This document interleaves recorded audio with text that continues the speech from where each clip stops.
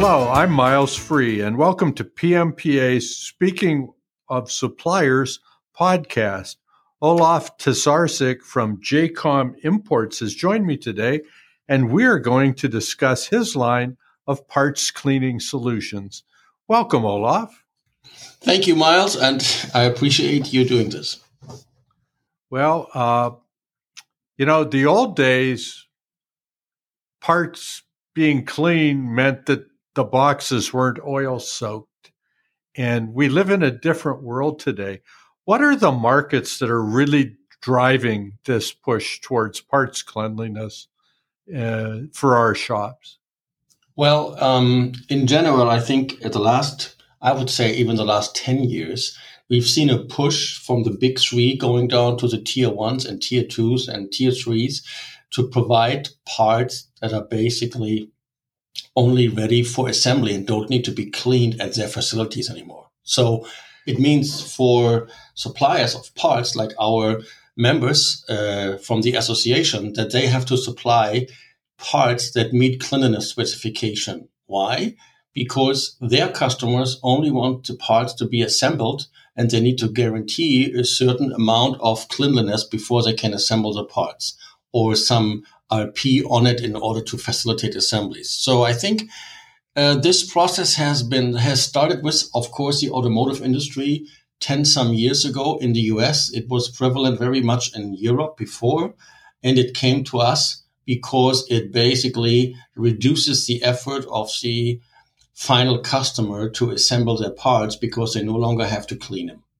Well, automotive certainly provides compelling volumes to demand that, but I'm thinking that there are other industries as well. All these, we see a huge move to Swiss machining technology, and we're looking at medical parts and firearms, and I'm guessing there's quite a demand for high cleanliness in those applications too.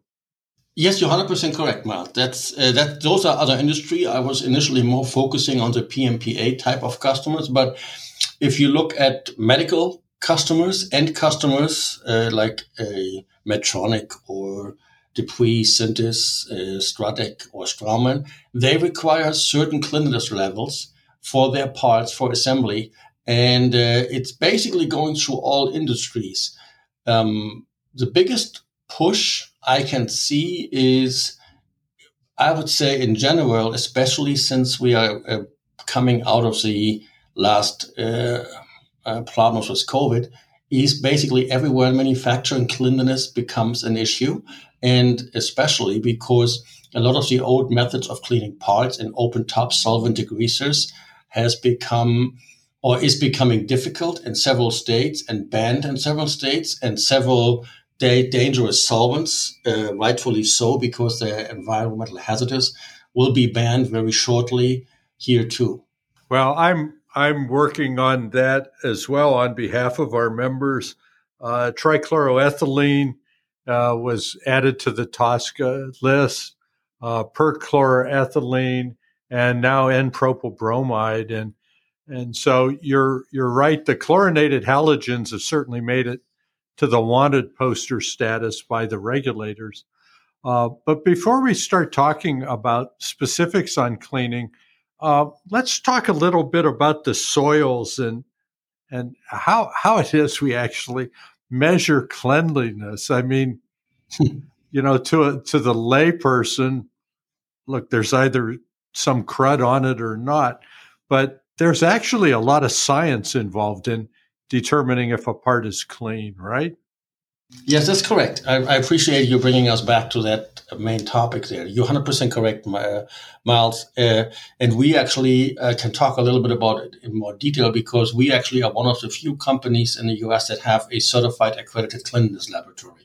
And why did we do this? Well, we always say we want to make sure that our parts come out of the machines that we provide very clean. But how do you measure cleanliness? And it was like a big cloud, like you mentioned. So there are some regulations that obviously came and initiated from Europe, which is like the VDA 19, an automotive standard. And it has been adapted a lot in the US. And there are basically three things you can measure for cleanliness. One is, of course, the particle size, which is in a lot of specifications. Then the particle weight. And then, of course, you also can measure the surface tension, which can easily be measured on contact angles or dyne. Well, now, what does all of this mean? To give you a couple of examples. First, what does mean the gravimetric test, which is particle size and particle weight? So you basically have the parts, and you have certain amount of metallic and non-metallic parts on them, like fibers and metallic shavings. Particles, sure. And then you basically measure these amounts by weight. You have to have a very, very detailed scale. So you measure, for example, in some cases, 50 parts and measure how much they should weigh theoretically. And then you basically weigh them, how much they come out of the cleaning machine, and you weigh them also before you get into the cleaning machine, and you measure the difference.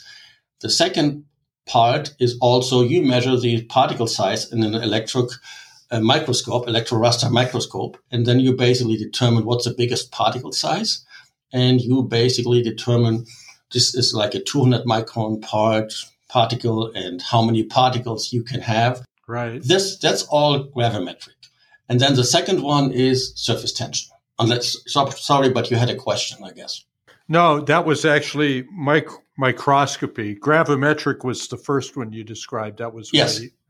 Yeah, weight and particle size. Right. Those are the two things that go together. Right. Yeah, it's weight and particle size, and you have to have a very, very detailed scale, and it's a very difficult process that you have to do in a clean room, which we have, and then you can measure this. That's gravimetric. Right. And then using the microscope, you get the frequency of the particles, a part count, and also the severity, the size of them. That's what you were just describing. Is that right? Yes, that's correct, sir. Absolutely. Okay. So the surface tension, that's, tension is measured in units of physics, not mass. So I'm interested to hear how this works.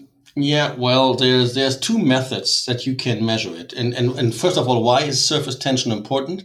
Very simple. If you want to basically print on the parts, you need to have a certain surface tension of the surface in order to make sure that the ink, maybe laser or something else, sticks to it. Mm-hmm. That's a very simple layman's terms. More important is this if you basically put these parts through a surface coating.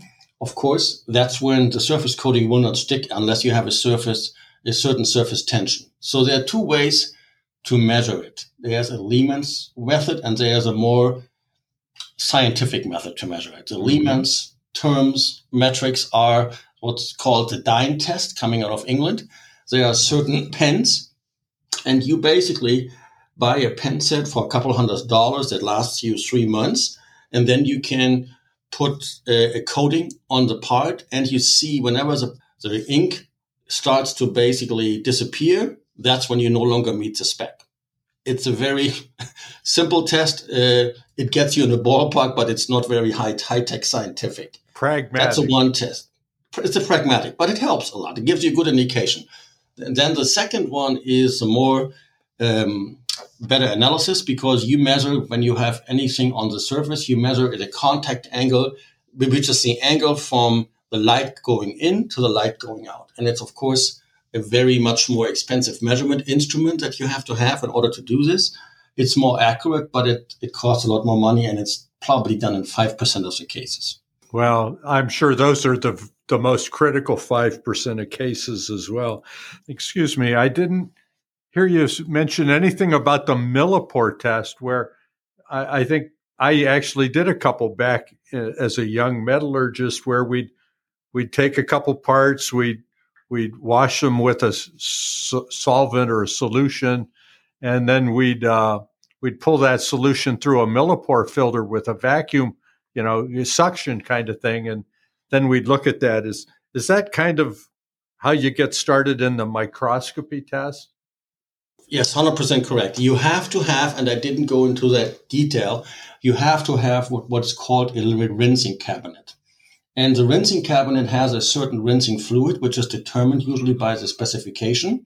And you use in that rinsing cabinet a pump and a filter, which is a millipore filter. That's why it's called millipore test. Right. And to go a little bit more into this procedure is before you can do any parts testing, you have to do what is called a blind value. You have to put the parts that you want to measure into the cabinet, and you basically have to do 10 different tests, 10 different washings. And the average of the 10 different washings can only be as big as 10% of the value that you want to measure. Exactly. Yeah. Yep. Repeatability, reproducibility. Perfect. Yes, 100%. And once you have done that, then you can actually start to measure and so-called wash the parts in the cleaning cabinet in the clean room. And then you basically have once you're done with all of that, you have the amount of parts and you have the amount of fluid, which is determined by the spec. You basically have then the filter that is wet that you take out after everything is done. And then you basically have to first dry the filter and then, of course, measure the weight of the filter. And then you put the same filter under the microscope to measure the particles. Does that make sense? It does. And you've got me flashbacks of quantitative chemistry as an undergrad. Yeah. It's like grams are big units in that class. Yeah. So I think we've really done a nice job of describing the requirements for cleanliness, how we can understand what we mean when we say cleanliness. So now we can talk about the technology that gives us the cleanliness, and we'll certainly get to the machines, but I think the very first thing we have to think about in our decision making is, what are we going to use as the cleaner? Is that right? Do I have that right? 100% correct. And I'm very glad you mentioned this, because this is the most important decision in the beginning. In layman terms, you have basically cutting fluids that you want to get off your parts that are based on oil, and you get clean and best with a petrol-based solvent. Mm-hmm. You have cutting fluids that are from water-soluble coolant. You clean them best off by water-based cleaners. It's a very simple analogy. Well, it's the words are hydrophilic, right? Water loves water, right? So yes, and hydrophobic, yep. And it makes perfect sense. So yep. So that's where do we go next? Well, you have these polar and non-polar, we call them, or you can name hydrophobic, hydrophilic. The key is when we go in, we just first look at the operation of how the parts are being machined. And a lot of times you have a mix. It's like, okay, my parts are being machined initially on a multi-spindle screw machine, and then they're basically finished in secondaries, which we all hope to avoid, but sometimes it has to happen. And the secondaries, a lot of times, run with water-based coolant. So then you need to look at the process. How much water do I drag into the coolant, and how much water do I drag into my degreaser? Can I still cope with the water in my degreaser when I use a solvent-based degreaser? That's basically, I can clean both parts with with solvent and water, because we do aqueous and we do solvent machines, standard and customized machines. So, But the point is, it has a humongous difference in operating cost if I don't use the right technology from my right cutting fluids. Well, the other thing you said is you talked about the water load if you were using a petroleum cleaner or vice versa. There's going to be disposal costs, and in the case of water, a minimization or a water reduction. I don't want to pay to haul away water. I want to haul away the soil, right? Yeah. So here's how this in general works. Of course, if you talk about I call them the new solvents, not the chlorinated ones, like the modified alcohols and the hydrocarbons. And modified alcohols and hydrocarbons are good cleaners. they have never as good as a cleaning result like a trichloroethylene. Right. Let's be very clear on this. Nothing can beat a trichloroethylene. Yeah. For whatever reason, it's the best cleaner. That's why it was there. But it's very, very cancerogenic and very dangerous. Well, those 3 chlorines make it highly polar. Yes. So let's look at the distinction of, and we see it a lot of times. I have a customer who wants a solvent vacuum degreaser because the advantage of a solvent vacuum degreaser is you don't have to refill your solvent. I lose minimal amounts of solvent, so my solvent can stay in the machine for years. And I can also drag out all the oil or whatever is in there through my distillation process and minimize my sludge tremendously. So a lot of times, for example, if it's only oil, machine shops actually can reuse that oil that they get out of the degreaser, and it's a closed loop process. They don't create any waste because the only thing that is coming out of the machine is basically the distilled oil that was brought in with the parts and the chips. The chips are basically in the filters, and the filters get dried, so there's no hazardous waste because you don't lose any solvent. That's the general process for the waste stream in the solvent degreaser. So if you can use a solvent-based closed-loop vacuum degreaser, it's perfect. It has the least amount of maintenance to be done. But there are certain differences. If you go into a application where you bring water into your degreaser, also a closed-loop vacuum degreaser can handle this, but it depends on the solvent. Why? Because there are certain solvents, new solvents, that can separate the water, and certain ones that don't. For example, the modified alcohol, which a lot of people talk about as one of the most appropriate new solvent. It's a great solvent, and it actually assimilates with the water. Water goes into solution with the solvent. Right. Now, the problem with a distillation process is I can very hardly get the water out of the system. And for the machine, the issue is the more water I bring in, so the more my vapor pressures in the distillation process climb up, and my whole vapor distillation process, at a final end will not work anymore because I've got so much water in my solvent water mixture solution. So that's really, we understand that. If we think of it as layman, it's like denatured alcohol, only in reverse. Yes. We've denatured the water. 100%, sir. 100%. I'm glad you brought this in there. So, and that's why modified alcohol is a good cleaner. But to me, if I can, I always will choose a hydrocarbon. Why? Hydrocarbons are similar, but they do not have an affinity to water. So they do not go into solution with a solvent. The water doesn't. So in their sense, when I do my distillation process, I get my solvent out and I get water out. And all of this I can separate through gravity, of course. Right. And I can get the water out easily, and I can reuse my solvent, and I never have a problem. So we recommend a lot of times, if we can use hydrocarbon, we prefer to use hydrocarbon.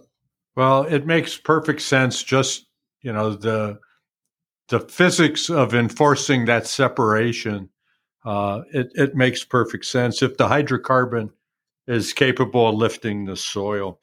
So we've really discussed the chemistry, the background.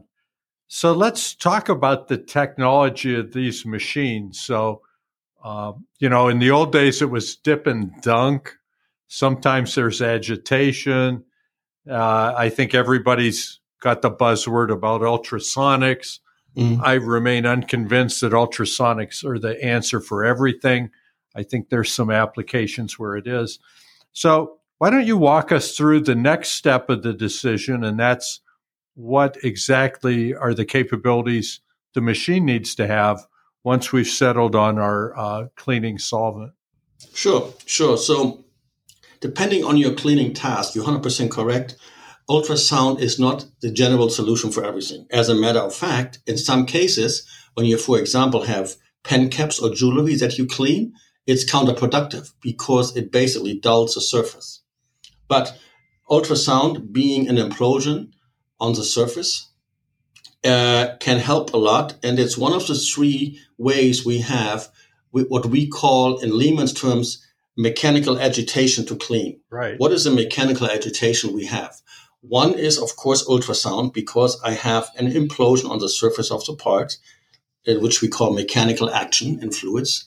And the second one is what we call, in layman's terms, also power washing or pressure washing. Right. Although the machine operates under a vacuum, I can inject solvent vapor pressurized up to 15 bars or 400 psi if needed. That's also creating a mechanical action of removing debris and soils or oils. And the third one is also moving the basket or the carrier in which the parts are carried in. So those are the three mechanics that I can use to enhance the cleaning process and not just bring the hot solvent in there, if it makes sense. Great.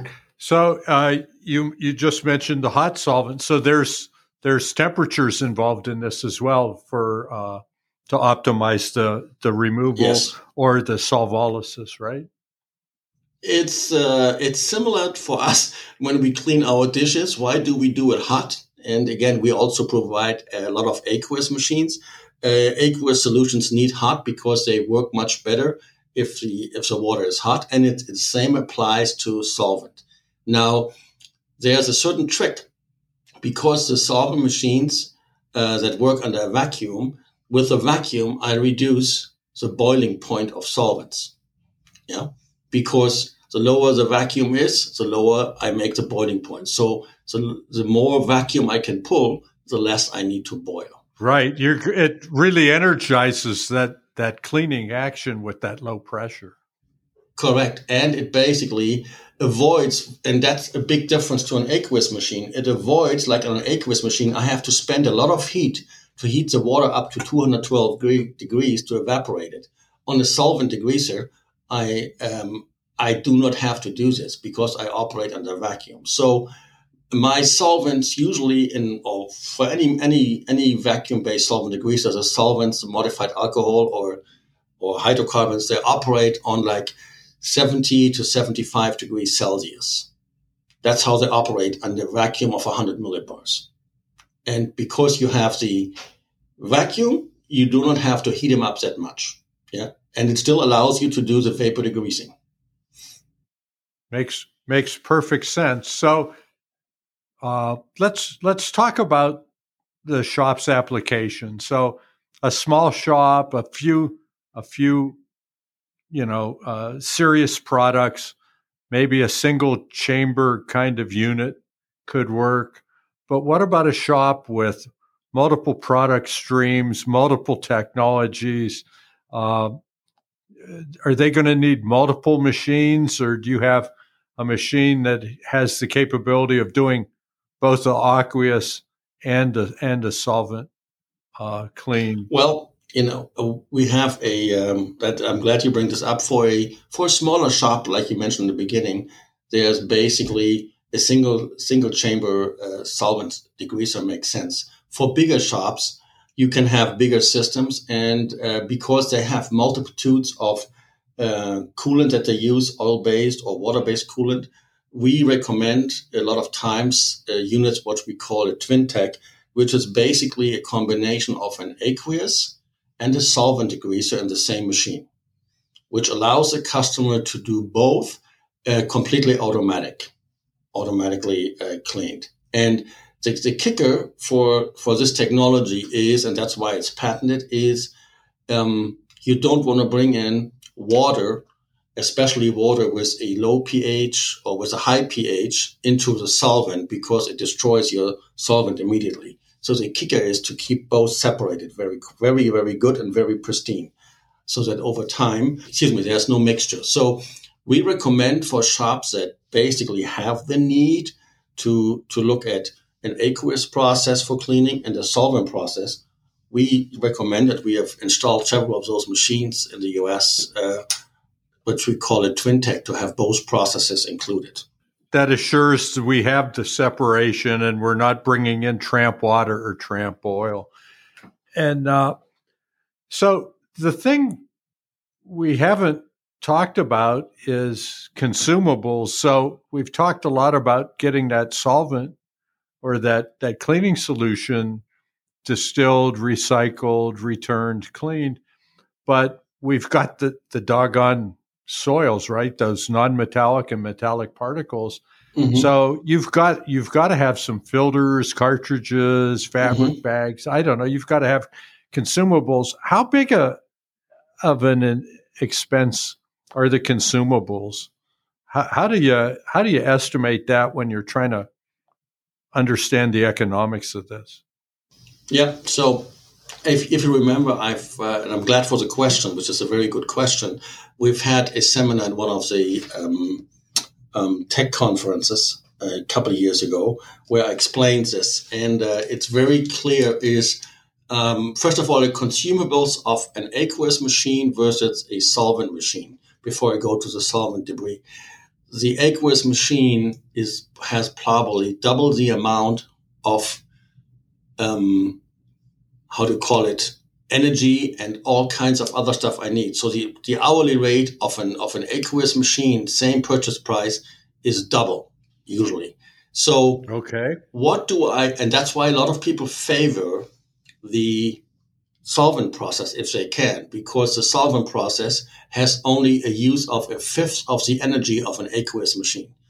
It's not the purchase price. A lot of times aqueous machines are initially less expensive to purchase, but the operating costs are 5 times as high compared to a solvent degreaser.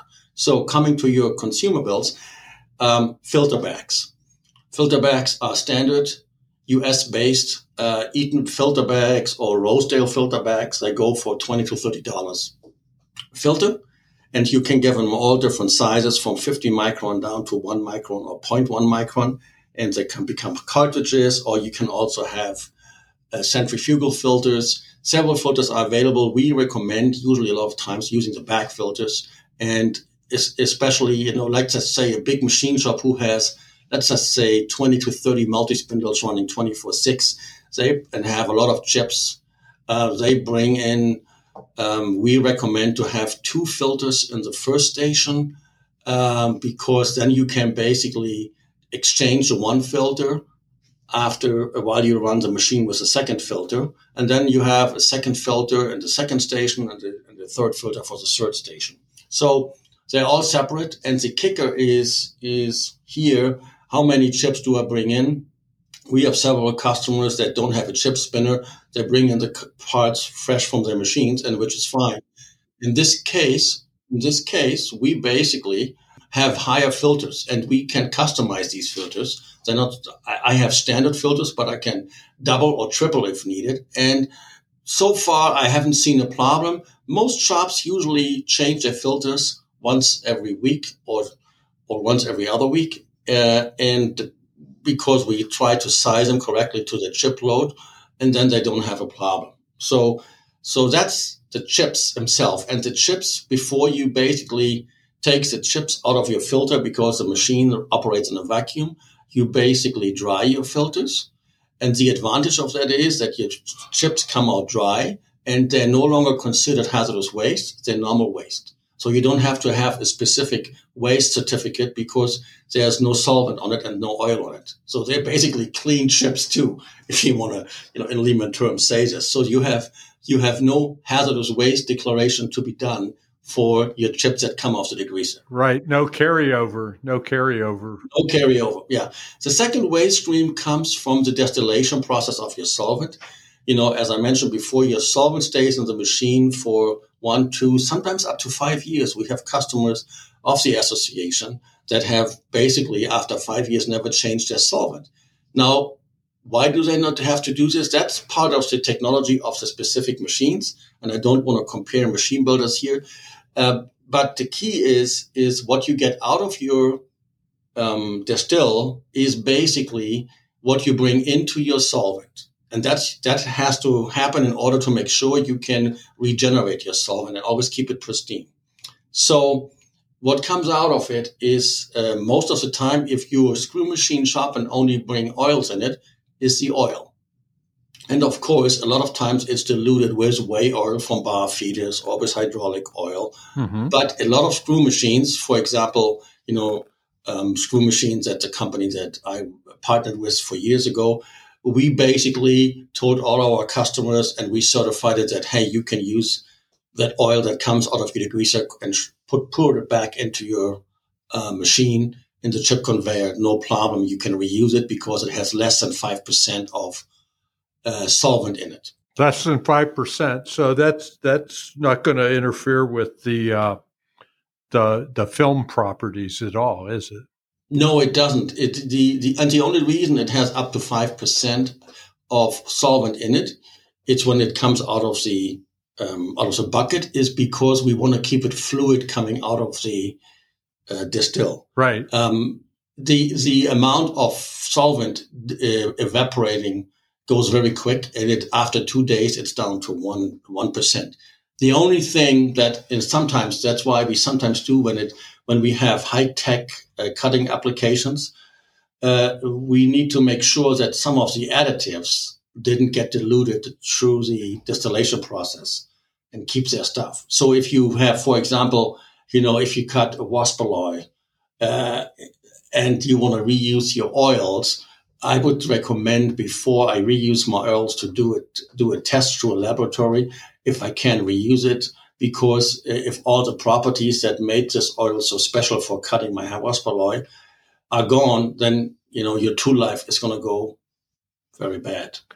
Right. Well, replenishing solvent on a small but regular basis sounds a lot better than having to manifest hazardous waste drums on a monthly or bi-monthly basis. Yes. So your company sells this machines. You work with your customers to look at the application to get the right machine, and the company and they have confidence in their customers, so they'd like to purchase and install a machine.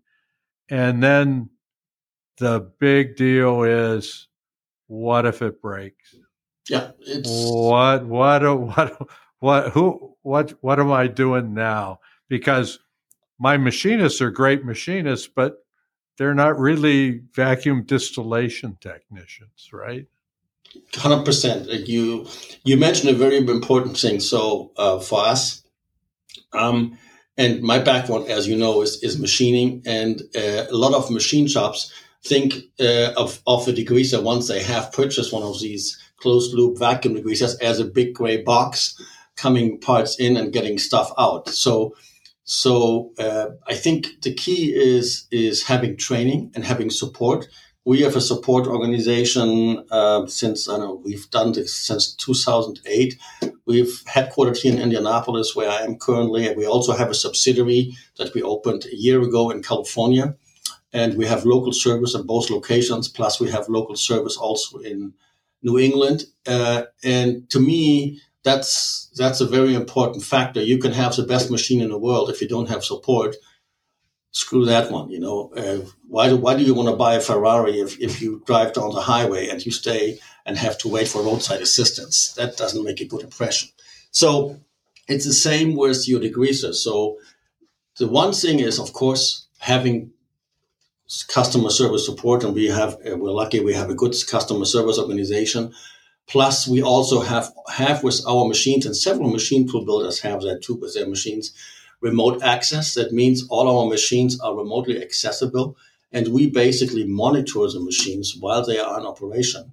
And we give our customers a monthly protocol of what we've seen monitoring the machine over months.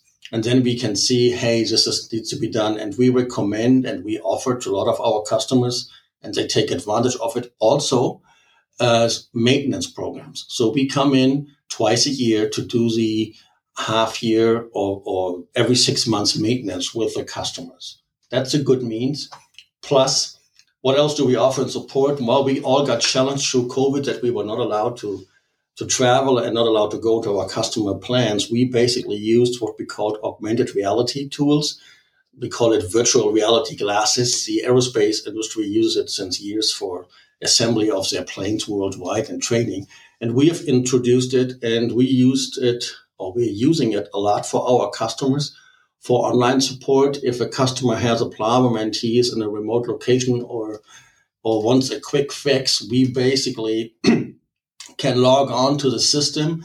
They put their so-called virtual reality glasses on and show us where their problem is. And we can actually, while they look at the machine and while they operate the machine, we can show them in their small little eyepiece that they have in their virtual glasses via Bluetooth audio connection, noise canceled, that they can see what we can see, and we can show them annotations of the screen and walk them through it. So we were challenged with COVID through not getting into customers, but we actually excelled through looking into a new technology. And I think it got us into a new level of customer support. And a lot of customers, especially customers that are remote, they use this tool very heavily, and it has been very successful. Well, that's high tech, that's gee whiz. But I have to tell you, I am much more impressed, and I'm not saying I'm not impressed with that, but the fact that you have this ability to predict based on getting status reports real time from the equipment. There's, to me, anticipation is really the value that we add as managers, and to use the data, the process data, to anticipate and predict and prevent failure. Boy, that you just don't get higher marks from me than that. Olaf, what did we fail to discuss as we wrap this up? What did I forget to ask? First of all, it's very, very, very good preparation on your end. So thank you so much for these interesting questions. The one thing I think, and it's probably a discussion for another day, is the whole part of aqueous cleaning, where we do also preparation with RP that we use in solvent machines, but also where we use passivation in aqueous machines and all kinds of stuff. So one thing is rust prevention in solvent machines, and of course it goes then over to passivating in aqueous machines. So RP is a lot of times something that a customer wants to do. If you want us to talk about the need or not the need of RP, I think that would be valuable for customers too. All right. Let's see if we can't do that down the road then. Yes. Thank you so much for joining us, Olaf. Thank you. It was very interesting to talk to you, Miles, like always. Thanks so much.